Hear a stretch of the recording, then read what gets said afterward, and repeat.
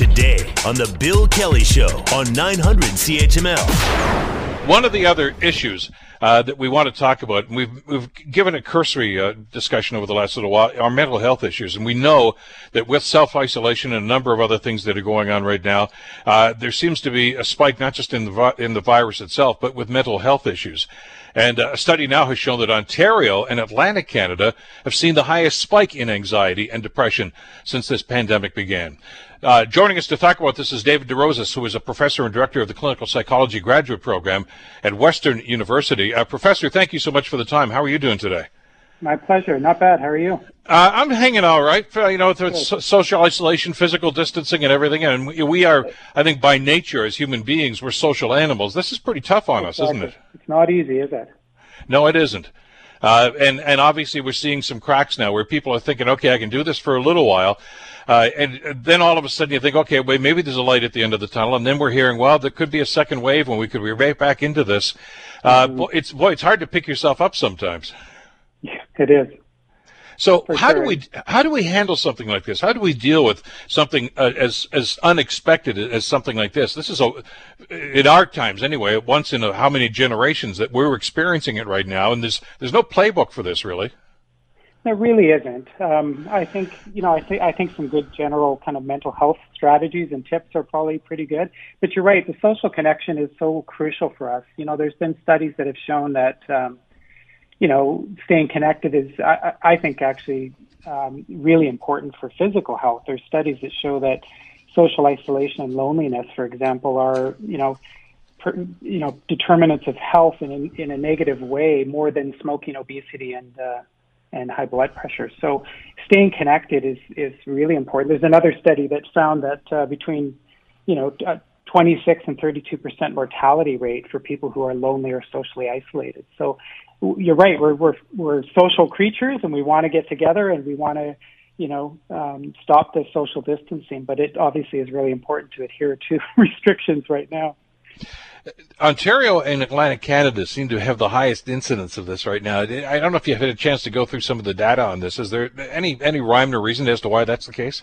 Yeah, and in fact, it was actually 3 provinces in total. Alberta actually had the highest, and then Ontario and Atlantic provinces as well. It's hard to know. We can't really determine causal factors based on a poll like this.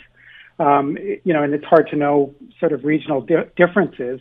If I were to hedge my bets, I would think that Alberta was hit very hard, not only with COVID, but also with, the oil and gas sector. I think the Atlantic provinces as well, not only COVID, but, they've had a lot of traumatic experiences of late, including the mass shooting that took place. Yeah. Ontario, I think it's partly manufacturing that's gone down and a lot of job loss, as well as dealing with COVID and a high number of cases. And therein lies part of the problem. As I've spoken with a number of our listeners who have been impacted by this, it's one thing to say, okay, you've been laid off, but when things pick up, you're probably going to come back. But there's no guarantee about that now, and I think a lot of people are concerned about. Look, I may not have that. I may have to go find another job. I may have to reinvent myself, but we don't know exactly how this is going to go and how long it's going to take. Exactly. So it's very difficult for people. I think they're. A lot of people, no one likes uncertainty, and I think of all times, this is one of the most uncertain times, as you said, we've seen in a long, long time. I guess I'm not suggesting there's a silver lining to this, because this is problematic, to be sure. But in this age of the technological advancements that we've made, I mean, it might be a little bit better to do this sort of thing than it was, say, 50 years ago, when there was no, internet, there was no Netflix or anything else like that. I mean, as tedious as that can become after a while, we do need some divergence from what we're going through on a daily basis, I would think. Absolutely. In fact, I think that, I was saying to someone the other day that how fortunate I feel like that we are in a time where we have FaceTime and Zoom and an ability to connect with people and actually see them rather than, just by phone or letter. It is quite extraordinary given what we're going through. It's very important that we're able to connect in different ways.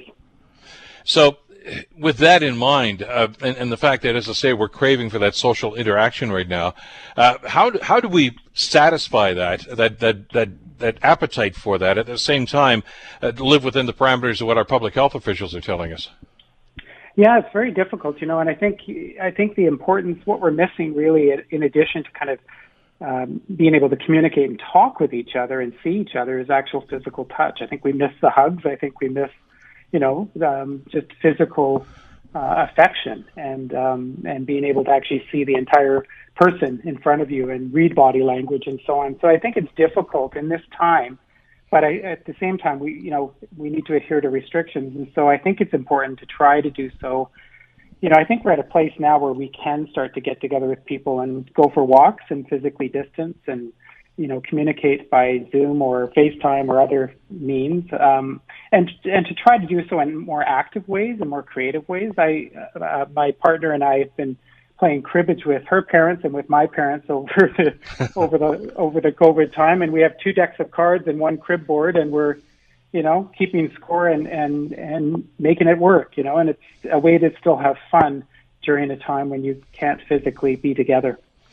At the same time, there's been a lot more discussion over the last couple of years, I would think, especially about mental health issues. Does that make us more amenable to reaching out if we do feel as if the things are getting a little insurmountable, to be able to pick up the phone or talk to somebody and say, I think I need some help here?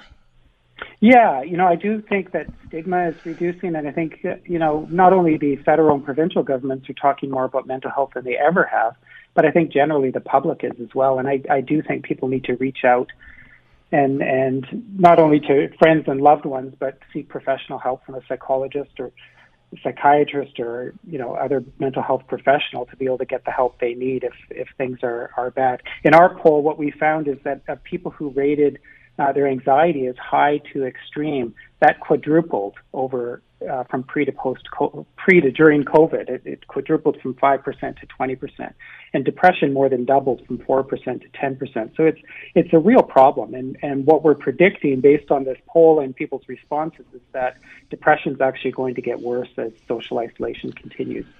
Well, I guess in anticipation of that, one of the early announcements the federal government made was increased funding for that, for Kids Helpline and a couple of other things like that for adults as well. And hopefully that's going to be a resource for us. Professor, as always, thank you so much. Great talking with you again today. Yeah, my pleasure. Professor Dave DeRosas from, of course, the Western University with the Clinical Psychology Graduate Program. The Bill Kelly Show, weekdays from 9 to noon on 900 CHML.